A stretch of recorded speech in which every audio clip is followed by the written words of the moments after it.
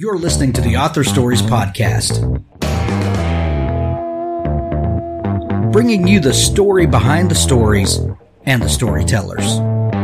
Margaret White, Terry Brooks, Sheena Kamal, Matthew Quick, JT Ellison, Walt D. Williams, Brad Ford, Corey Doctorow, Brandon Sanderson, Robin Hahn, Ernest Blind, Jim Butcher, Sherwin Harris. Visit hankgarner.com for archives of all the shows. Today's guest is... Well, thanks for joining me again for the Author Stories Podcast, where I bring you the story behind the stories and the storytellers. Today, I'm super excited to have Kara Ruda on the show with me. She has a phenomenal new book. It's called Somebody's Home. And if you listen to Kara's last appearance on the show last year, you are already a fan of her work. And if you've never heard from Kara before, I know that by the end of today, you'll be a fan, because this book is a phenomenal book. I loved it so much. I know everyone else is going to love it too. Welcome back to the show, Kara. Thanks so much, Hank. It's so great to be with you. I really appreciate it. Absolutely. So Kara, we live in interesting times now. It used to be that when you had a new book come out that there were certain things that you could expect from like book tours and all of that sort of stuff, and COVID has made it an interesting time to release a book. How has it been going for you and your family? Is everyone staying well, and how has this been, launching a new book and all of that in the interesting times we find ourselves? Yeah, it's this will be my second pandemic release, actually. So The Next Wife came out last year during the pandemic, and I was hopeful, we all were, that by January of this year it would for sure be past us. And all of my, I would say about 3/4 of my launch events were scheduled originally to be in person, and now they're all virtual, unfortunately. But fortunately, on the flip side, let's look at the bright side. We are all now able to do virtual events, and I think although I don't prefer them to being able to stand in a room with readers and talk about books and go to the library and go to the bookstore and all of that, at least we can do this, and at least we can be together virtually. And my last book, Next Wife, I think I was in like 5 different states across the country on launch day or that week because of Zoom and the ability to do virtual events. So in some instances, it allows the author to be more places than I could have been physically. Yeah, some really interesting things have come out of kind of the upsetting the norm. We've figured out new ways of doing things, of connecting with more people, and though things may never be exactly the same, maybe we'll come out of this with having learned something at least. Oh, I think so. I do. And I do think that it is about connecting, authors and readers and bookstores and libraries together. And if we can just keep doing that, and technology has its limitations, obviously, and I guess the tangible things, that's what we all miss. But it is such a blessing to still be able to get together. 100%. Kara, you have a niche that your books, your novels, kind of fall in with, this domestic suspense thriller kind of genre. But you didn't begin there. You actually began writing nonfiction books and doing motivational speaking and Right. different community work like that. How does one find themselves? What was the journey like from motivational speaker to writing the kinds of novels that you do now? Because I understand that you always wanted to be a novelist, but you have an interesting path that got you to where you are now. What was it that drove you through the path the way that you did? Yeah, and it's interesting. I look back at it myself and I'm like, well, that's a strange path, a strange way to get where you're going. But the circuitous paths are always the most interesting. They are, and I think no matter what your plan is in life, you always are going to find yourself on a circuitous path, right? Because you kind of you got to roll with the punches and the changes and what life throws at you. But I did know from third grade that I wanted to be a novelist. I wrote a letter to Robert McCloskey of Make Way for Ducklings. So I knew that I wanted to do that. But of course, like you said, my first published book was a nonfiction book for women entrepreneurs. And that happened because I was in marketing for most of my career. And I did a lot of marketing to women and working with women entrepreneurs. So that's what the first book was. So it was really You Incorporated, 8 Essentials for Women Entrepreneurs. And what I didn't know when I got the book published was that when you publish a nonfiction book, you've got to go on the speaking circuit. So all of a sudden I'm like, oh no. So I had to hire a speech coach and go out and talk about putting your dreams into action and, living the life of your dreams. And that's when I realized to myself, like, Kara, you're saying this to all these people across the country, but you haven't done the one dream that you've always wanted, which was to become a novelist. So I did finally sit down, to your point, and write that first novel. And it was based on my agent's advice to make it similar to my book for women entrepreneurs, kind of tips and tricks. So my first story was Here Home Hope, and it has a woman, Kelly, who's having a midlife crisis, and she goes through the story and she kind of writes down things to change. She makes a things to change list, which is very similar to what was in Real You Incorporated, 8 Essentials for Women Entrepreneurs. Very hopeful, a little bit of darkness, not much darkness, but from there, from Here Home Hope onward, I just kept getting darker and darker and darker stories. So I don't know what that says about me, but I think maybe in my subconscious, I was kind of peeling away layers to become what I really do think is, I'm fascinated with what goes on beneath the surface of seemingly perfect lives. I'm a product of the suburbs, and I've always lived in the suburbs, and the whole notion of things aren't what they seem really, really fascinates me. So, as someone who began in marketing, if you're, I hate to say it this way, but it's going to sound bad the way I say it, but just hear me out.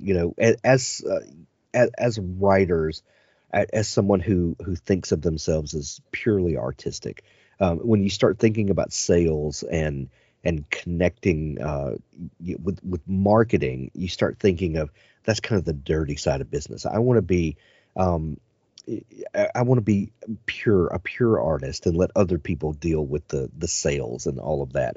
But we know that that's not actually the way the world works. And what did you learn from your sales and marketing experience that now helps you connect with readers in a tangible way? What did you learn that then helps you as a writer to know that you're hitting the right notes and that you're connecting with readers the way that we ultimately want to? Right. Well, from when my first novel, Here Home Hope, came out in 2011 to now, things have changed considerably, like the different platforms you can use, the social media, taking over everything. But I think the basics of it is still the same. When you're talking about book marketing, it is, you have to be willing to put yourself out there to talk about your book and to make a connection with readers. And a lot of people, it does feel disingenuous. To me, it just is part of the job, right? It's a blessing to have a book out in the world and to try to get that book into the hands of as many readers as possible. That's part of the author's job too, in my opinion. And whether you're self-publishing or small press publishing or vanity press publishing or with a big publisher, you're still expected to help out with all of that. And I think the more that you are involved in promoting your work, the more you understand who your readers are and how you're connecting to them. And I always learn about more about my books and my characters when I'm out speaking about them or connecting with readers about my work. It's almost like you create these characters and they come alive in the book to you, the author, and then they go out in the world, and then people all of a sudden fill in, like they can see them from the side or they can see them from behind. And I always learn more doing that as well. An Innocent Client, the first book in the Joe Dillard legal thriller series. A preacher is found brutally murdered in a Tennessee motel room. A beautiful, mysterious young girl is accused. In this best-selling debut, criminal defense lawyer Joe Dillard has become jaded over the years as he's tried to balance his career against his conscience. Savvy but cynical, Dillard wants to quit doing criminal defense, but he can't resist the chance to represent someone who might actually be innocent. His drug-addicted sister has just been released from prison, and his mother is succumbing to Alzheimer's, but Dillard's commitment to the case never wavers despite the personal troubles and professional demands that threaten to destroy him. Chosen by BookBub readers as one of the top 100 crime novels of all time, get started on this great series with An Innocent Client, where it all started. Read for free with Kindle Unlimited or buy it in paperback or audiobook. An Innocent Client by Scott Pratt. Things We Never Got Over, the new book by best-selling author Lucy Score. Bearded bad boy barber Knox refers to live his life the way he takes his coffee, alone, unless you count his basset hound Waylon. Knox doesn't tolerate drama even when it comes in the form of a stranded runaway bride. Naomi wasn't just running away from her wedding. She was riding to the rescue of her estranged twin to Knockemout, Virginia, a rough-around-the-edges town where disputes are settled the old-fashioned way, with fist and beer, usually in that order. Too bad for Naomi, her evil twin hasn't changed at all. After helping herself to Naomi's car and cash, Tina leaves her with something unexpected. The niece Naomi didn't know she had. Now she's stuck in town with no car, no job, no plan, and no home, with an 11-year-old going on 30 to take care of. There's a reason Knox doesn't do complications or high-maintenance women, especially not the romantic ones.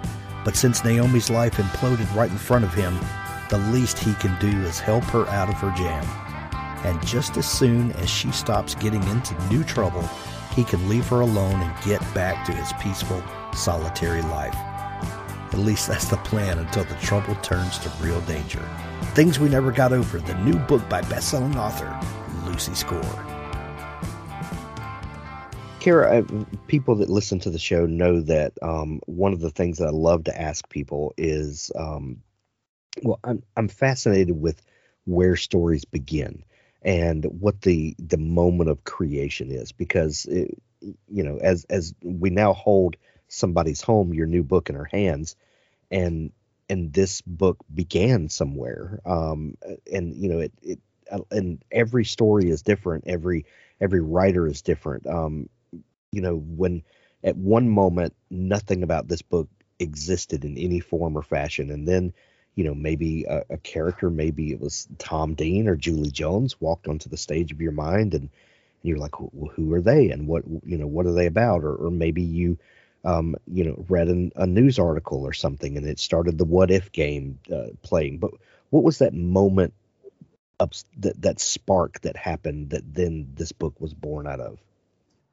Yeah, I love that question too. It's with somebody's home, and as you probably know from reading it, it's pretty dark. It was born out of that time in the early days of the pandemic when we were all at home and we didn't know where this thing was coming from, and we were washing vegetables and then just trying to stay safe, and kind of the thought that, what if your home wasn't safe? What if the place that you retreated to start over, to hold on, had an inherent danger? And that's kind of where the notion started. And it also started with Tom Dean. To your point, Tom is a very unhappy 20-something guy. He's kind of a lost soul. He's living in the back of his parents, in his carriage house behind his parents' house.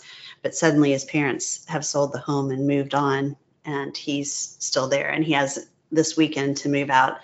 And so the notion that the place, and then Julie popped into my head next. And so this is a mother finally deciding to take control of her life, and has bought this house across town from where she's been living with her husband in a loveless marriage. And she brings her teenage daughter, and they're going to start over in this home. Unfortunately, she let Tom have the weekend to move out. And that's kind of where the whole story begins. And I think it was just, it's not about the pandemic, but it's kind of about that sense of belonging and feeling safe, and where do you feel safe? That's really interesting, Kara, because we talk sometimes about why we love these darker stories, and maybe it's something about facing the darkness of life, or things that we fear, but we face it from the comfort of our safe and cozy reading chair, Yeah. or Yeah. you And know, that the story ends, right? And right. you have a somewhat happy ending. In my books, sometimes they're not like gloriously happy endings, but they're resolved, and so everything's wrapped up. I was just speaking to another author about that, like why are dark stories, particularly, people love to read them right now. And I think it is something about, like, you can sit in your cozy chair and it's not happening to you, but it's kind of, you have control over it. You can close the story if you want to stop reading. Yeah. Well, I'm seeing the pandemic kind of show up in unique and odd way, and I mean odd in a good way, um, ways in fiction. Now, some people, I've met a couple of authors, and it's only been a couple, who just directly address COVID in their books, and people are wearing masks, and that becomes a plot point of sorts. But those are only a couple of people that I know that have just addressed it directly. Most people are kind of like you did here, uh, have let it kind of seep into the story, but in kind of non-direct ways. It's more informed by the pandemic instead of addressing the pandemic. Um, Right. do you see more of that happening over the next few years? I do. I mean, I think it's like, we're all going through this period of time, this uncertainty, and everything that comes along with living through a pandemic.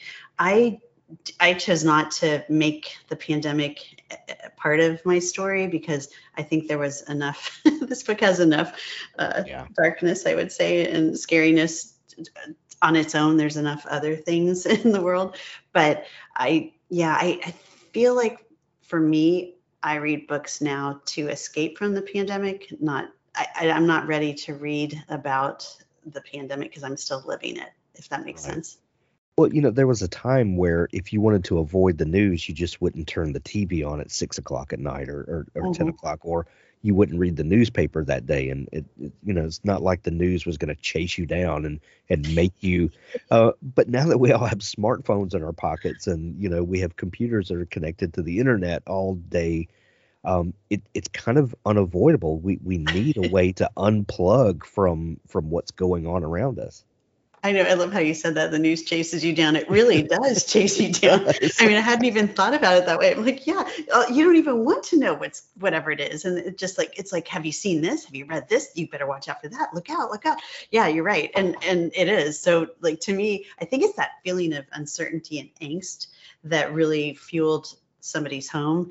And and to me, like, reading is that place where you go to, like, get lost in a story and forget about what's really happening. And I think that's why Netflix and all the streaming sites are seeing such a huge surge too, because you can get lost in story and you don't have to wonder what variant's coming next. Right. A minute ago, you touched on Tom Dean, and I had brought him up, and you told me kind of where his story began and how he um, affects what we experience in the book. But tell me about Julie and her daughter Jess. Who are they? Where do they come from? And why did you connect so readily and so deeply with these characters?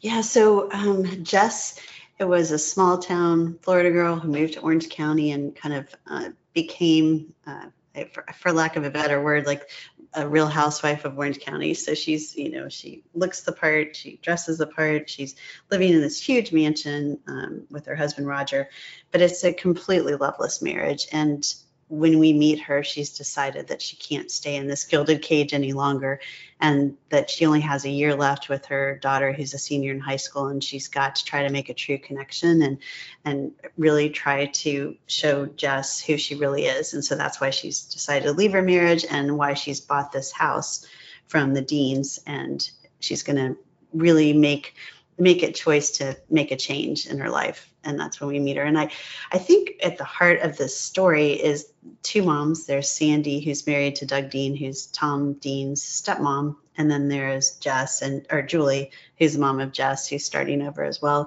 And it really is about these women and how their sense of belonging and sense of love as a mom is really the heart of the story.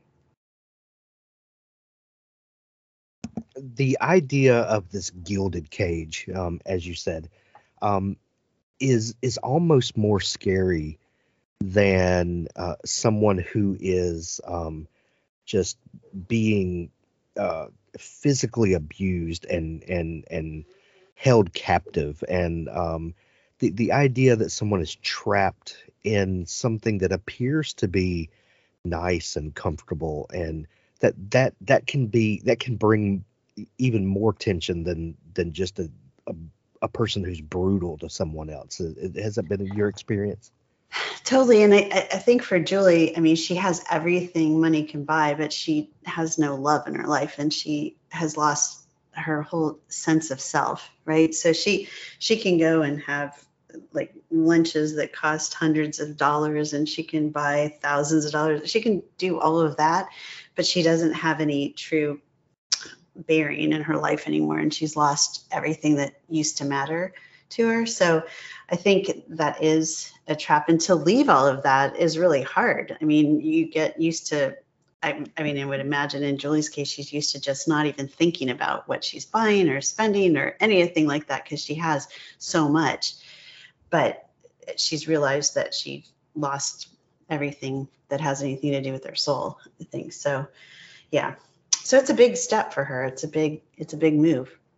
I wonder if that's not another situation that is kind of informed by the pandemic. I wonder if people kind of having more time on their hands and kind of forced to stay home in a lot of areas is causing people to think and to look at their situation and kind of get off the hamster wheel a little bit. And that may be another thing that will come out of this pandemic is these types of stories. I think you're right, because if you're forced to all of a sudden examine who you live with, and as opposed to being able to distract yourself by going to charity events or, all of the other things that you might have been used to doing, your life looks a lot different. In somebody's home, and also with your previous book, there's a almost a claustrophobic sense in reading it, that you're very close to the characters. You're very immersed in their situations, and it feels I'm trying to find a word, oppressive almost, like it's very close. Is that something that you think about when you're writing the kind of nearness of the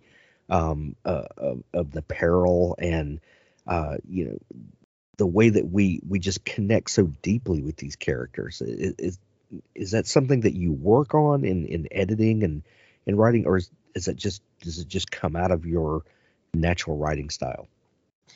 Well, I love first person narrators, so I think that brings you close to the character right off the bat.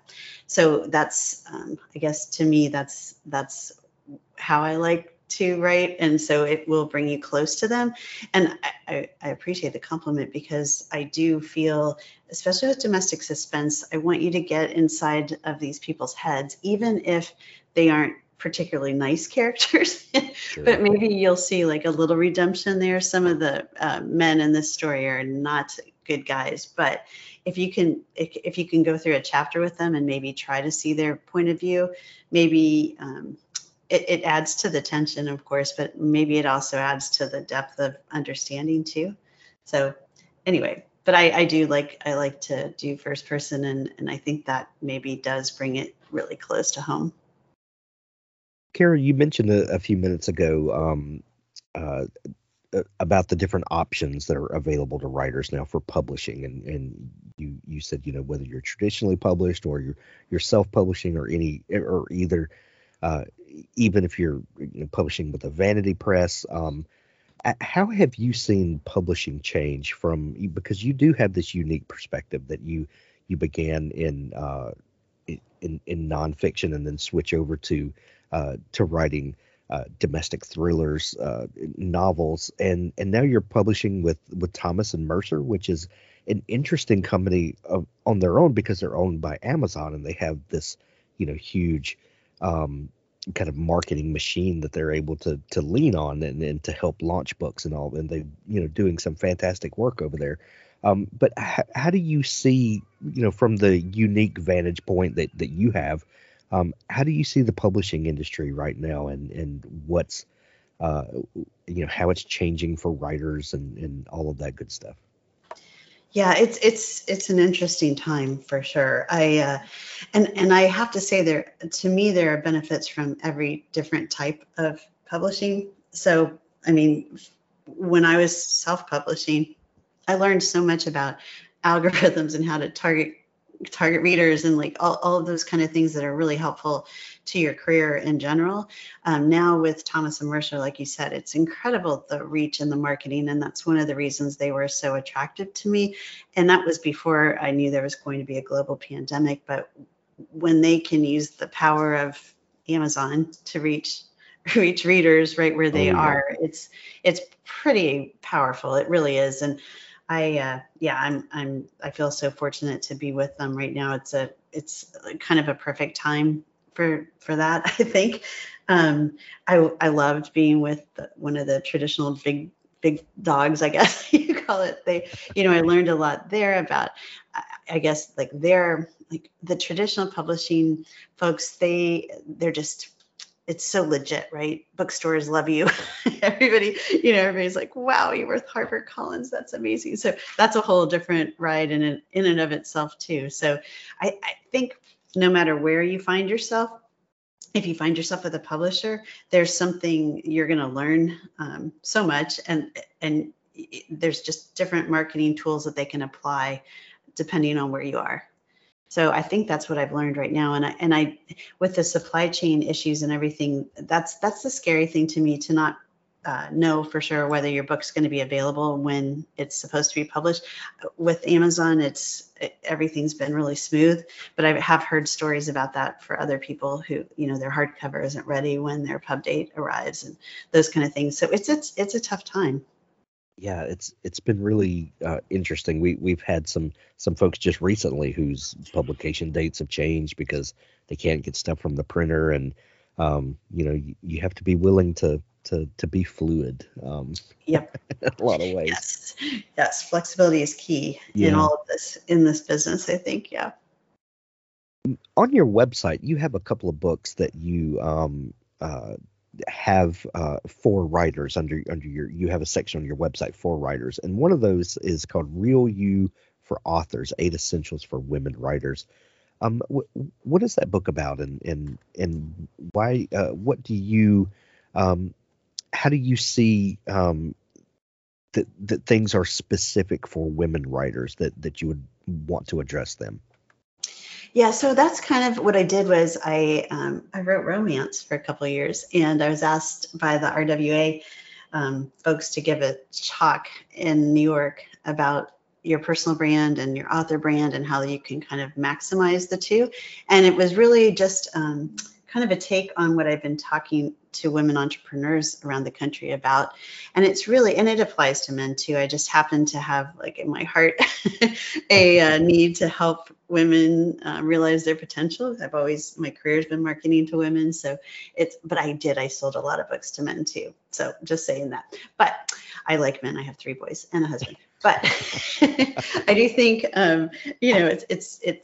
it's important to know what your personal brand is, whether you're a real estate agent or a book author, and using that personal brand to make a unique path for your books in the world, no matter who's publishing them, is kind of the message of that. And it is a free download. So yeah, I'd love for people to check it out, men and women. And so that's what I did. I kind of synthesized all of what I'd learned going around the country and talking to entrepreneurs, and then what I learned in the book publishing world for the last 10 years. So that's what that's about. Excellent. We'll be sure to link that up in the show notes. Okay. Somebody's home is available everywhere today. When you're hearing this, you can go grab it. There'll obviously be links to Amazon in the show notes where you can grab it in Kindle edition, or hold the physical paper in your hand and read that way, or go visit your local bookstore. You can grab it everywhere. Kara, I know that the audiobook is releasing also. Have you gotten to hear any of the pre-release yet? Yeah, I got to hear a sample, and it's so exciting. The great thing about audio is these actors just bring these characters to life. It's so interesting from my perspective as having created them, and then to hear a voice all of a sudden, and it sounds perfect. I'm like, wow, and I get to hear the auditions beforehand, and I mean they'll screen them and say these are the people that we think would be great to bring it to life, and it always astounds me that it's like the perfect voice. I love it. I was talking with someone the other day, and they kind of sheepishly said, that they had listened to their own audiobook, and I was like, of course you did. That's, it's like the book takes on a new life, and hearing someone act it out is surreal in a lot of ways, but it's kind of like its own entity, its own thing, isn't it? Oh yeah, it's so cool. I love it, and I mean, so many people, that's how they listen or read books these days is through audio. And I was just talking to a woman who, she is dyslexic, and so she never enjoyed reading until audiobooks came around and she could actually access them easily. And now she's one of the biggest readers I know. She doesn't read a word, she just listens to audio, which is great. That is fantastic. Yeah. Somebody's Home, available everywhere now. When you're hearing this, go grab it today. Use the links in the show notes, or go visit your local bookstore, or go to audible.com, download the audiobook and listen to it that way. Kara, I know we mentioned your website a minute ago with the free book that you're offering there, but tell people where they can find you to follow along for all the great stuff that you're doing. Yeah, that'd be great. I have an e-newsletter, of course, through my website, which is kararuda.com. And I have, I'm about to release a prequel. So if you're signed up for my newsletter, you could get the prequel to Somebody's Home. It will be out in about a week, and it's called Over the Edge. So that's kind of fun too. So some free content there. I'm also, on social media, Kara Ruda, and yeah, everywhere, everywhere. So yeah. Excellent. Well, we're going to send everyone to see you and to pick up their copy of Somebody's Home. Kara, this has been so much fun chatting and catching up. Thank you so much for coming back on the show. Thank you so much for having me, Hank. It's great talking to you again. Dabble is a proud sponsor of Author Stories. Dabble is an easy-to-use, cloud-based writing tool that gives writers a way to organize, plot, and create amazing stories wherever they are. Write in our desktop app on your Mac or Windows computer, tablet, or mobile device. Dabble syncs your latest version with the cloud on all your devices. Write anywhere and anytime inspiration strikes. We got you. Dabble is my preferred writing tool, and I think it will be yours as well. Visit dabblewriter.com for your free trial. Now stay tuned for an audiobook excerpt from Richard Gleaves' The Jason Crane series. Hedwig slipped into David's den, the circular reading room. A ladder of crude rungs protruded from the wall, remnant of its days as a grain silo. He pulled himself upward, rung by rung, until the bookcases and sofas were far below.